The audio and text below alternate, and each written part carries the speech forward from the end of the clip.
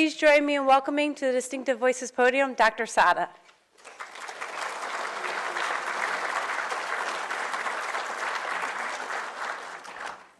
Thank you very much, Jennifer, and thank you everyone for being here this evening. I know that we had a little bit of rain and inclement weather, and I'm glad everyone made it through safely. Of course, we really need the rain, so none of us are really complaining, I don't think. But it's really a pleasure for me to be here to introduce something I think very special, the Stephen J. Ryan Memorial Lecture. As Jennifer was kind enough in her introduction, I am Vas Sada. I'm the President and Chief Scientific Officer of the Doheny Eye Institute, and I've succeeded Steve Ryan. And this lecture that's part of this Distinctive Voices series from the National Academies is being given in his honor. So again, I want to extend my welcome to you all, and I hope that you'll enjoy this evening. In fact, I'm sure you will, because we really have a fabulous speaker. I want to make some acknowledgments in addition to Jennifer, but also Susan, Marty, and her team here at the NAS who do a marvelous job with these Distinctive Voices series of programs. I want to acknowledge Christopher Conway, who's our Director of Development at Doheny Eye Institute. I think some of you may have been in contact with Christopher over the years, and we very much are appreciative of your support. Of course, Janet DeMint, who's the Program Director for this Ryan Initiative for Macular Research that I'll tell you a little bit about. So I also want to extend some other special thanks to our many donors and supporters. Again, I know many of you are here in the audience who've supported this very special Ryan Initiative for macular research, singling out a couple of folks who've really been really instrumental, I think, in supporting the program, and Diane and Harry Rinker and the Rinker Foundation, Gavin Herbert, and the Allergan Foundation, and of course, Mrs. Ann Ryan, and Steve's wife. And she really has been huge in terms of allowing us to continue with this really crucial program. So I thought in introducing our lecturer, I want to say first a little bit about the person that we're honoring. And he really is a giant. He's a giant in the field of ophthalmology, a real visionary. And he had an amazing vision for what ophthalmology and ophthalmic research could really be. And that's, of course, Steve Ryan. And he's a giant in so many different ways. In terms of, in our field, we measure people using a variety of different sticks. One of them, of course, is their publications and how they contribute to the scientific literature. And Dr. Ryan contributed in so many different ways. In fact, the textbook in the field of retina, it's his textbook. Actually, Ryan's Retina. People talk about writing the book. He really did write the book on it, and he is really someone who's really changed the field. Whole different number of different research areas that he has pursued that we obviously don't have time to talk about today. We have a number of different societies in our field of ophthalmology and retina where real progress is made, and he's had leadership roles in all of these different organizations, and he's won so many awards. I mean, in our field, his recognition is almost unparalleled in terms of the different things that he's accomplished, and he's certainly been recognized for these great accomplishments. He's also provided great leadership. This is obviously a Distinctive Voices with the NAS. Steve's played a very important role, in the National Academy of Medicine. And he's really been a great advocate for ophthalmology through his efforts, and this is some of his interactions with some of our former presidents. And he's been really instrumental in making sure that we've had funding for vision research and ophthalmology. So for me personally, I mean, these are obviously enormous shoes to fill. Can't possibly hope to do that. But he was an amazing figure and somebody we really want to honor this evening. And lastly, before I introduce our speaker, I just wanted to share some of the things I learned from Dr. Ryan, who really was my mentor, my friend. And he taught us a lot. He taught not just me, but as one of his many mentees, he taught all of us a great deal about how to conduct ourselves. And one of the things that he taught us about was to achieve great rewards or success, you've got to take risks. And this is an early picture of Dr. Ryan actually in an office over in the old LA County hospital, a sort of first office. That's where they did everything, saw patients and did everything in that single room. And that was the amazing thing. When he was first recruited to Los Angeles, there was only a single faculty member or full-time faculty member. So it was him. They didn't have any full-time faculty. It was just volunteers. And so he really grew that between 1974 and 2012. You can see the growth in terms of the faculty and also the prestige of the institution and its contribution to vision research and the like. And so, he at some point, even had to, there was a time when he actually had to put his own house up, mortgage his home, just to make sure there was funding to keep the institution going. So it just shows his commitment, and he believed in what the institution could be. He also was a big believer in you want to achieve great things, but you never compromise your ethics, and that was something that he's really taught to all of his trainees over the years. And in fact, there's so many of us who think upon him so fondly because of the fact that he was an amazing mentor and teacher. And you can see he was incredibly productive. He trained hundreds of residents and fellows and people from around the world. Many of his trainees have gone on to be leaders in the field, chairs of various departments around the world. So he's one of the most influential figures we've ever had in ophthalmology. He also is a big believer in that if you really want to accomplish big goals, like for example, an example of a big goal is curing macular degeneration. Okay, we'd like to stamp that out. And if you're going to solve huge problems like that, this you can't do with just a couple of people working in isolation. You need to develop big teams and big collaborations, and that's why he developed this initiative for macular research, worked with the Beckman Foundation initially to get this program launched, and it's continued on. And it was really an ambitious goal. And Dr. Ryan believed that if you bring together a critical mass of outstanding medical scientists to study this problem, and you give them the right resources, they could actually really advance our understanding of the disease and actually come up with real cures. And he thought that you need to have this, we call it interdisciplinary program. And I just want to tell you a little bit about it because it's very unique in medical endeavors. In that, an interdisciplinary program means that, well, you might have ophthalmologists, eye doctors working on the problem, but maybe you need to have a chemist. Maybe you need to have engineers. Maybe you need to have physicists. Maybe all of them can contribute in some way to solving a problem. And that's what Dr. Ryan believed in. And he understood that it takes a long time to do basic research and get that to a treatment for patients.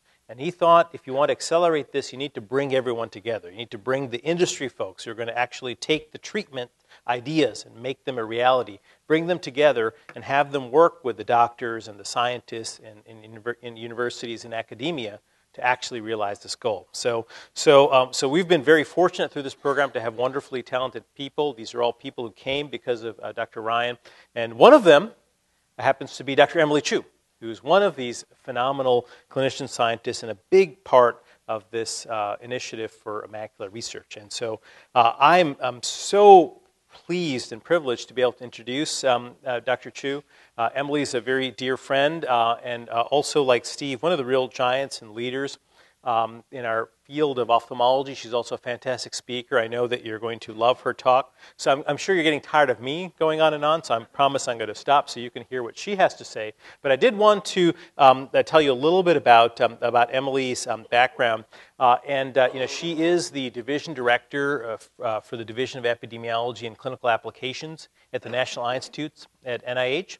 In fact, and she's the chief of the clinical trials branch. So all these different studies that we take on to learn more about disease, be able to test out new treatments, she's played a really pivotal role. Her background, her early training background was in Toronto, where she completed her undergraduate and medical training and her ophthalmology residency. And we actually earlier heard some interesting stories about how Emily ultimately got to her next level of training in doing her retina fellowships at the Wilmer Eye Institute, which incidentally is where I trained and where Steve Ryan also did his training. But she has an amazing training background, but she's made amazing contributions to her fields. I mean, I started to enter into the slide her various awards and lectureships, and then the the font got smaller and smaller and smaller, and you couldn't read it anymore. So I had to just pick a few of them to illustrate on this slide. But again, what's really been truly amazing is her leadership for all these clinical trials in diabetic retinopathy and this very interesting condition called macular telangiectasis, but also in age-related macular degeneration, which is obviously a huge problem for us in the United States and affects so many of us and our loved ones. And Emily has led the critical studies that have taught us so much about macular degeneration in the AREDS and AREDS2 studies, and we've learned about the importance of nutrition and genetics, and she's going to be sharing those insights with us this evening, and we're really privileged to be able to hear from her. So without further ado, again, I promise to stop talking. I am very pleased to introduce our Stephen J. Ryan Memorial Lecturer as a part of this NAS Distinctive Voices series, Emily Chu.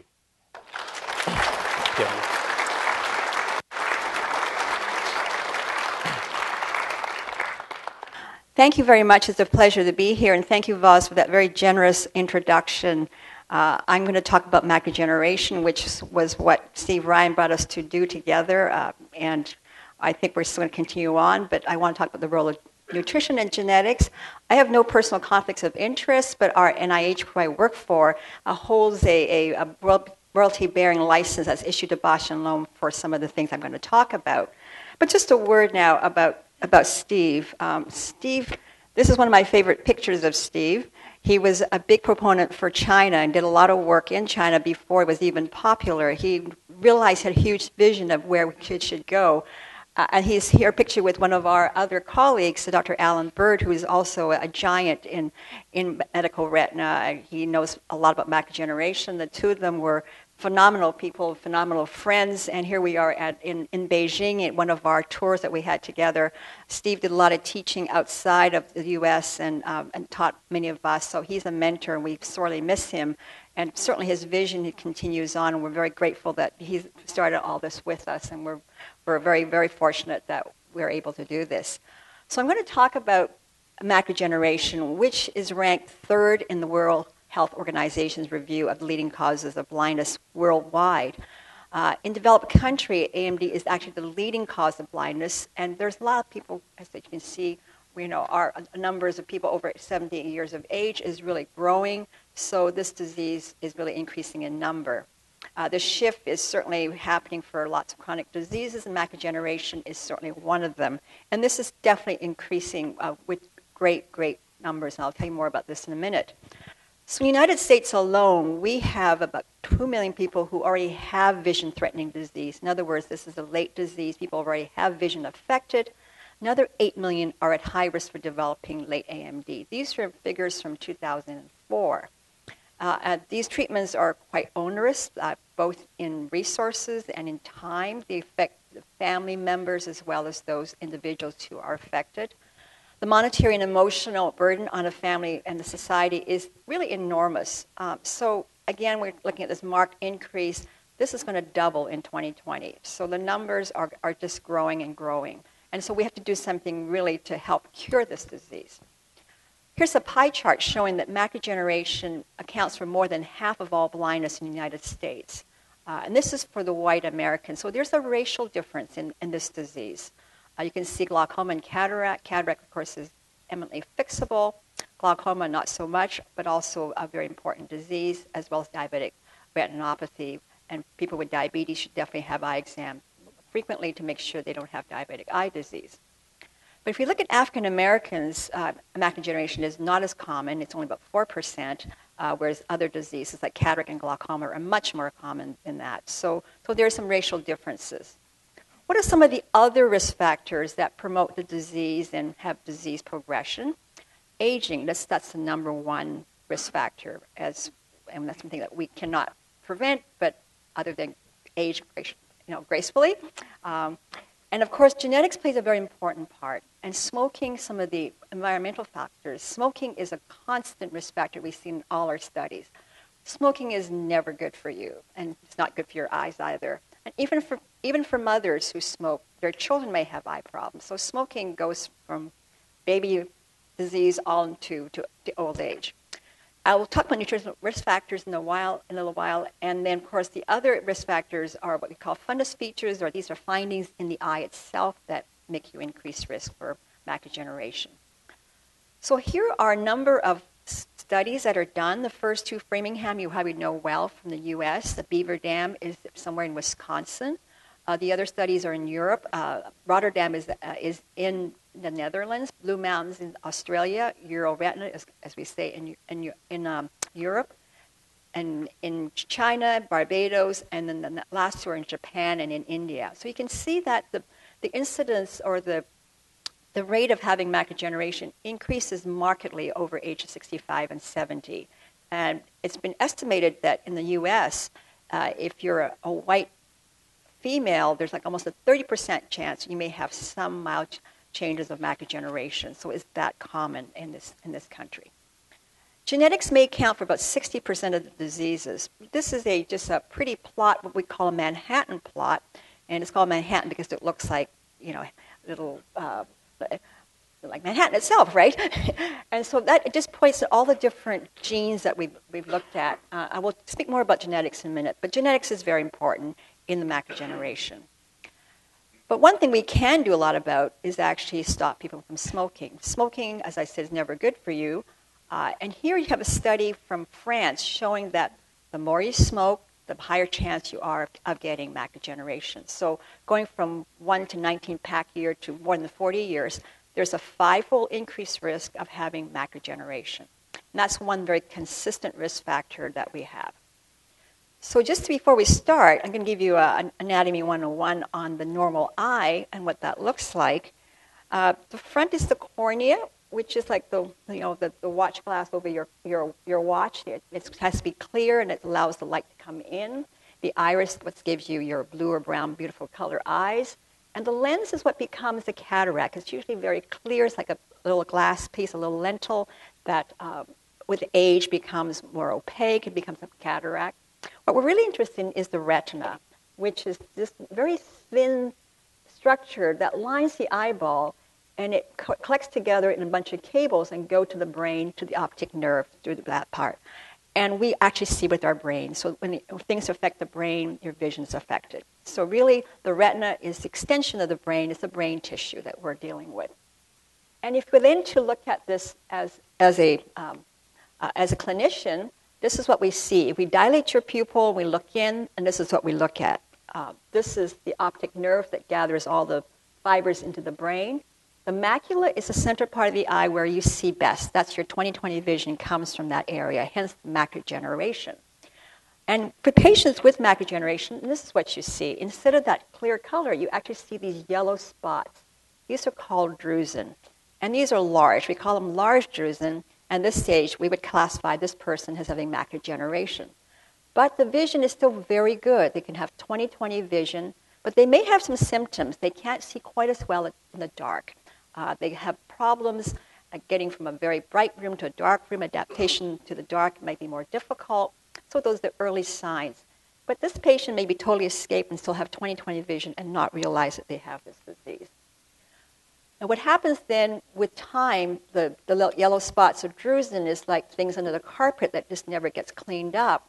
It causes change in the eye in what we call two forms of late forms of vision-threatening macular degeneration.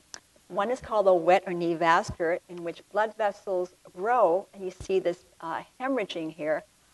And this patient has a very acute, very sudden loss of vision because of the hemorrhage causing vision loss. The next one is called dry AMD, in which there's just a very slow withering away of the tissues, and the center part of the macula, where fine vision comes from, may eventually get snuffed out. You may have good vision for some time, but patients are affected by this. So this is what we see as the ophthalmologist when we look in, and this is what the patient sees. It causes, in the very late stages, a central scotoma, or what we call blind spot. And one of the things patients often complain about is they can't see the faces very well. Even if they're loved ones, they can't see the features well.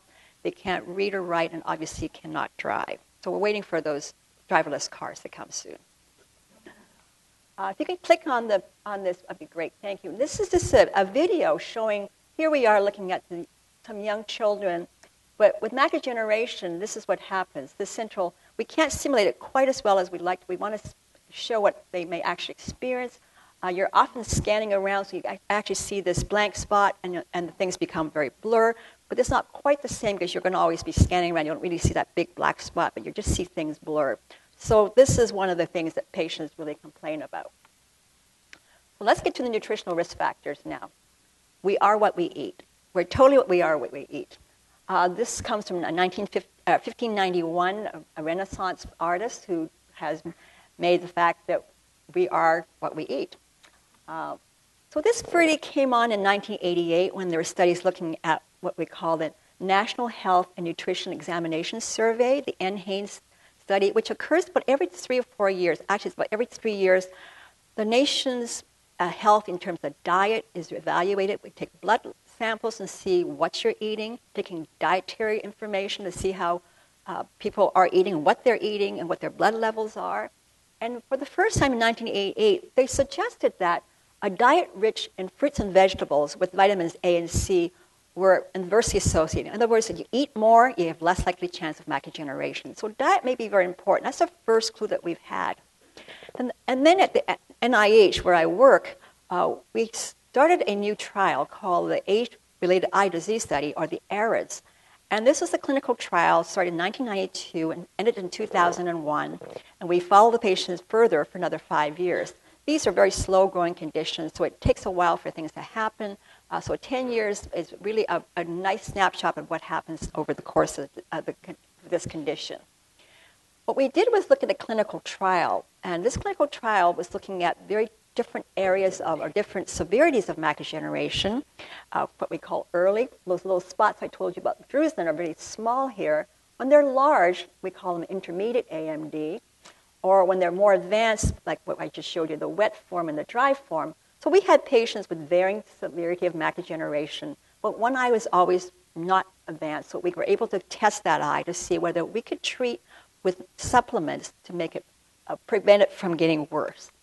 And we looked at vitamin C, that's 0.5 gram, vitamin E, 100 international units, and beta-carotene, 50 milligrams. These are very large doses. You cannot eat that in one day. I mean, the vitamin C take like a dozen oranges. Vitamin E would take about a roomful of wheat germ to get that amount. And so beta-carotene would be a huge amount of carrots to get to that. And there was interest in zinc. Zinc was thought to be very important, and this was tested as well. At the end of the day, after 5 years, we found that this vitamin combination was actually successful in reducing the risk of macular degeneration by 25% at 5 years. So it's quite astounding because most other studies at the time were looking at cardiovascular disease and cancer. They did not have such success. So there was something unique about the eyes, that we were able to affect the eyes with vitamins such as this. So who should take these vitamins? Well, patients with evidence of macular degeneration, they have either large drusen, as I showed you, or advanced disease in one eye. Not for current smokers. We found that beta-carotene increases the risk of lung cancer by as much as 28% and increases, actually, mortality. And these for people who are smokers. So not for offsprings without large drusen. In other words, we have patients who come in, they bring their children in, they're in the 50s and 40s and 50s, and they say, well, my parents have such a terrible disease, I should perhaps be on this as well. Our answer usually is no, because unless you have the disease, it doesn't make any difference. It will not prevent the small drusen into large drusen. So in other words, it doesn't really do anything until you actually have the condition. It's more like a secondary prevention. And if you have it, some of these advertisements for these drug companies like to think that everybody should use it. It's for your general eye health. But that's not true. It's really meant for people with macular degeneration. And in the study, we tested the actual drug, but we also asked a number of other questions. We asked them their dietary data. What did you eat in the last year? Now, that's a pretty tough question. I can't remember what I ate yesterday. So what we do is we take the sort of two ends, people who don't eat it, who never eat spinach or never eat fish will tell you, I never eat that. There are people who eat it 5 times a week or more. So that's what we mean by a lot and not at all. It turns out it's not the carrots your mother told you about that's good for your eyes. It's actually green leafy vegetables. So it's the lutein zeaxanthin, which is it's like a vitamin that's found in spinach, particularly, and now the superfood kale and the collards are really important for that source. We found a second factor that was very important in the diets, and that's fish. People who eat fish had much less macular degeneration. I'll show you some statistics from this. This is comparing people who have macular degeneration and taking the highest intake, the top 20 percentile, versus the lowest, people who never eat fish. To get and this is at baseline when we're looking at people with disease and without disease. 35% less having wet macular degeneration, about 65% less having dry AMD, and 21% less for large drusen. And these are people taking higher doses or higher servings of green leafy vegetables versus those who never.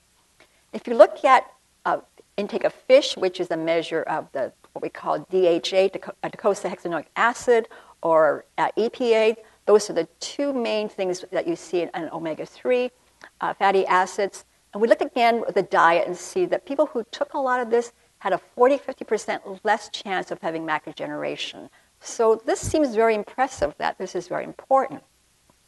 And looking forward, if you had high intake of fish, you're less likely to develop this dry type of macular degeneration. So it looked very interesting that we should consider this. And because these are what we call observational data, it's not a randomized trial, it's not a clinical trial, it's possible people who eat fish may do other things that are different. They may take their blood pressure drugs much differently, much more vigilantly. They may take better care of themselves. So in order to really test whether this is important, we have to do a randomized trial. And we thought about that. Why would we do a trial? Is there a good reason for doing it? Well, it turns out that lutein and zeaxanthine are the two main components of what we call the macular pigment. This is a retina from a monkey, a primate, one of our close cousins here. You can see that this macular luteate, which we have, it's a macular pigment, a yellow pigment inside our macula. It's made up of lutein and zeaxanthine. And if you look at animal models, people have studied this, where animals are raised without the diet, they don't have this macular pigment. So we don't make it. We have to actually consume the plants to actually have this macular pigment. So it makes sense to consider adding the lutein zeaxanthine as a supplement. We actually want to do that in our first study, but it was not available commercially. So we went with beta-carotene, and you heard the story about beta-carotene causing lung cancer. So we're interested in seeing whether we can eliminate beta-carotene. The omega-3s are important because it's part of the makeup of these tissues in the retina, in the brain. They're very important. So we thought there are really good reasons, given these data from observational data, we should test this. So we did. We tested this in the AREDS-2 study, which had about 4,000 patients. AREDS-1 had close to 5,000 patients. We followed these patients in AREDS-2 for 5 years, and we put them onto either lutein zeaxanthine or a sugar pill or a placebo, or omega-3 or a placebo or the combination. But this case was a little different. We're adding omega-3 and lutein to the original AREDS supplement to see whether we would have any more better effect. We also took this opportunity to see whether we could eliminate beta-carotene because it causes lung cancer. And zinc was thought to be a very high dose, and perhaps that wasn't going to be really important. We should make it much more physiological at 25 milligrams, which is what we think is what you can absorb. So we actually tinker with the dose again and see what would happen. So the results of this study show that, surprisingly, the omega-3 DHA EPA had no effect. It was not beneficial nor harmful. But lutein zeaxanthine did add some protection, especially in those people who did not eat leafy green vegetables, that it was actually a 25% reduction on top of that. If you directly pitch lutein versus beta-carotene, which we could actually assess in our study, lutein always won out, was better than beta-carotene. But more importantly, we found that beta-carotene increased the risk of lung cancer twofold. So clearly these were people who were not smokers anymore. They could be either former smokers or non-smokers. It turns out 90% of these people were actually former smokers who had developed lung cancer. So once you're a smoker, you're never actually at a zero risk. But beta-carotene seems to increase that risk still. So for safety reasons, we have replaced the beta-carotene with lutein zeaxanthine. We found in the zinc there was no difference between the two doses. So the new AREDS-2 supplement, we took away the beta-carotene, replaced it with lutein zeaxanthine, and we did not add omega-3 because it had made no difference. So despite that, we know that fish is important because many studies, not just our study, but tons of studies showing that eating fish is important, both for your macular degeneration, probably for cardiac health as well. And your cardiologist talks about having twice a week fish, and I think that's very appropriate. Have a lot of green leafy vegetables. Stop smoking. I think you should stop smoking no matter when you start it, and if even now it's really important. And then consider air supplement with the lutein zeaxanthin, especially for those who already have what we call intermediate macular degeneration and those with late AMD. I'm going to switch gears now, talk about genetic testing, because that's kind of interesting. People are very interested in that. It's sort of the new wave of the genes is becoming very important.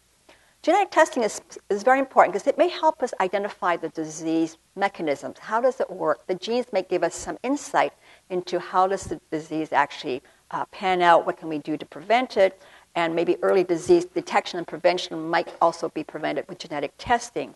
And it gives researchers targeted areas to look at therapies, which is very important. And more recently, it's been thought is important to predict individuals' responses to therapy, and you could then customize these treatments like personalized medicine, such as in oncology. I'll give you an example of this in oncology. This personalized medicine does work. If you have breast cancer and you are positive for Herceptin, HER2, Herceptin actually may be very beneficial. If not, you may want some other treatments. The same with leukemia, with Gleevec. So that genetic testing is very important to see whether there's good response to therapy that may be actually life-saving. So genetics in macular degeneration has been tremendous. There's been an explosion of information.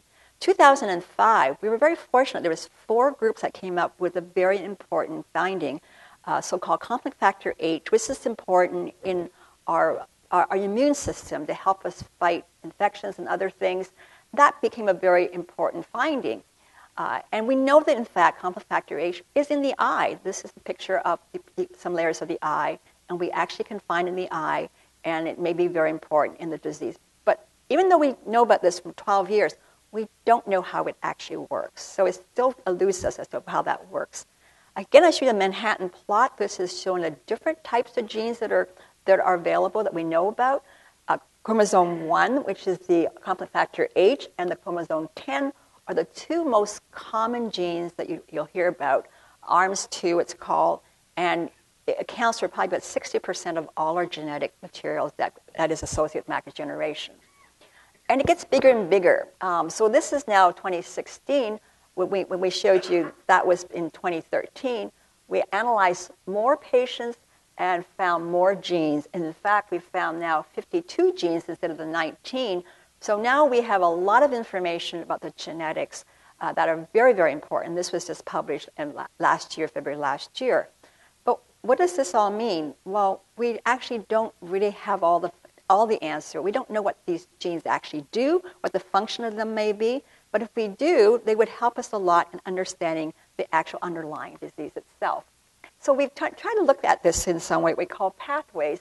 So complement is for immune systems, the collagen pathway is for like scar formation, and lipid pathways is looking at how the lipid actually lays down. So it's thinking of, we think of it as like having an oil spill in the eye that may be causing some of the macular degeneration. And maybe some of the lipid drugs might be very important. And people have tested that hypothesis. So these are just ideas to help us understand the disease, underlying disease, and how we can go about studying it and hopefully help patients by bringing in new drugs. Now, should we use genetic testing in macular degeneration? Some of you might have actually had some information on this. Should this be done to predict who will progress to macular degeneration? And should it be done to predict how people will respond to therapies? You know, many of you may know one of the main therapies is injection into the eye. You've heard of Avastin, which is given for cancer. Lucentis and Eylea, those are highly successful treatments for macular degeneration. And there are thoughts maybe some genetic differences might occur. And also people have thought AREDS2 supplements might also need to be evaluated for genetics to see whether they respond a certain way. Without a doubt, there's no evidence-based data to support testing at all at this case for progression and response to macular degeneration. I'll tell you why. So macular degeneration is what we call a complex genetic disease. It's associated with multiple genes. So it's not just one or two genes. It has, as you saw, 52 genes. So it's not something you can simply say, do you have this? Are you going to progress? There are other factors. We talked about smoking and diet. So those will modulate how your genes will work. And certain variants are associated with either a risk, what we call it, is harmful, and certain variants are actually protective. So again, it's a sort of mixed bag of some being protective and some being harmful. How does that play? And so we don't understand that yet. And these are not what we call abnormal genes, like you would see for someone with Down syndrome or cystic fibrosis. It's just that this variant isn't very common, but it does cause disease. So it's not like a bad gene in the sense. It's just different. So these are very different from what we know about other genetic testing. And people with these particular, what we call risk alleles, may be perfectly fine and have actually no disease. And people would have macular degeneration and have no genetic mutations at all. So it's much less valuable in this case for macular degeneration patients to actually have genetic testing compared to other diseases, which we know the gene is very important. And finding a gene in one study is not sufficient. You have to look at in multiple studies to replicate. Like all good experiments in science, you have to be able to replicate it and find the same findings again. So we do these, what we call risk models, and risk models are using logistic regressions, a lot of statistics. I'm not going to go into great details about them. And this is what we call a receiver operating curve. Anything that's 1 would be a perfect fit. It predicts it really well. Anything that's 0.5 is pretty random. So 0.75 is fairly good. So that's sort of numbers we're talking about. I just want to show you this. We looked at macular degeneration and how you predict it in ARIDS-2 and the Blue Mountain Eye study. We found that no genetic risk factor was even put into there, and we found that there was good correlation. 0.88 predicts it quite well. And the validation sample, the second study, was 0.91. So it showed that the risk model was very good without the genetic risk factors. So in other words, genetic markers add very little to prediction of who gets macular degeneration. So that makes it a really not a great test to use. And in fact, the overwhelming factor that's important in predicting your eye findings are really the eyes itself. If you look in, you see the presence of these large drusen, which you see here, and pigmentary change you see right in there. That predicts it better than anything else. So in fact, you're better off to have an eye exam than to have genetic testing at this stage. So there are people who thought that you might be harmed by specific genetic types and you should do testing before you have treatment, either with the AIRS supplement. We actually tested that and found that there was no such thing. In fact, all genetic types responded very well. It made no difference what your genetic makeup was. So we do not advocate genetic testing for this. Or for people who are getting injections for macular degeneration. Again, there was no good data suggesting that there was any difference in responses. And we feel that this doesn't warrant any forms of AMD testing prior to the injection. So genetic testing remains really important in research. And hopefully genetic testing in the near future will help us predict progression of disease and help us guide future treatments.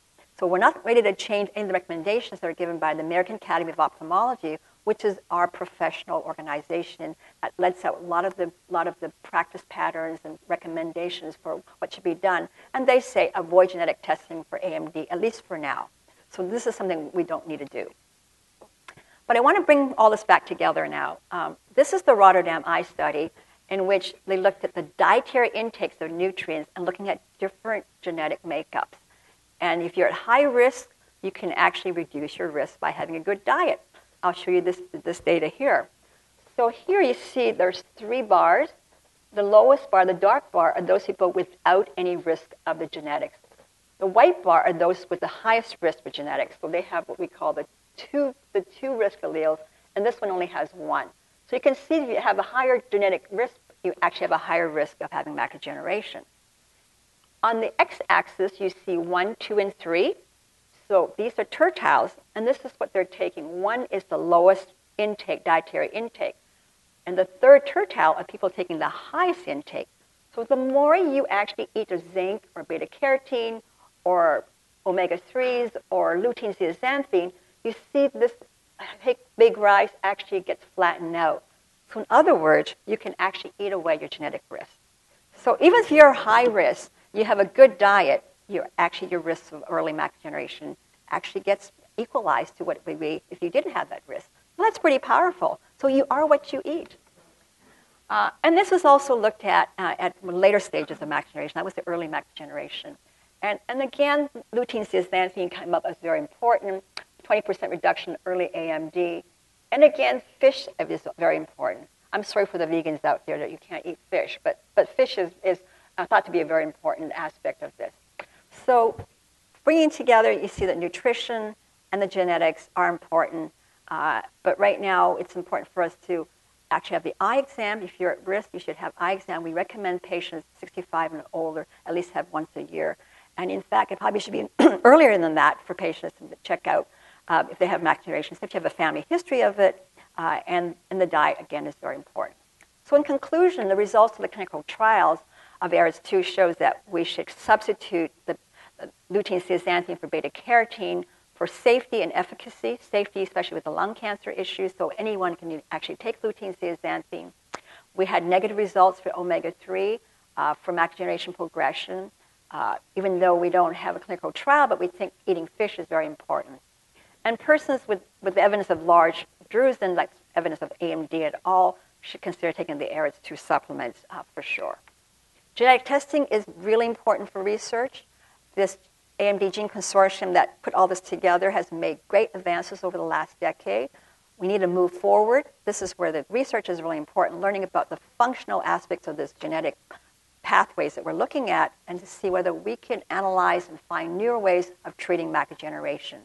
And certainly we would not suggest having your AMD tested for genetic testing at this point prior to any treatment because it's not been proven.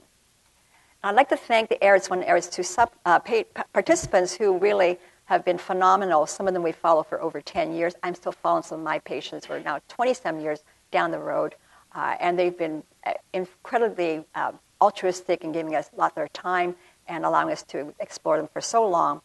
The investigators really are in hundreds and hundreds of people. We were very fortunate. We partnered with Dr. Sada at Doheny, and there's one of 82 clinics that actually worked very hard in putting this together. The National Eye Institute supported this, and some of the pharmaceutical companies actually gave us the drugs to test from Alcon, DSM, Bausch Lomb, and Pfizer. So we're very grateful for them for giving us millions and millions of tablets to help us look at this. And I thank you for your attention.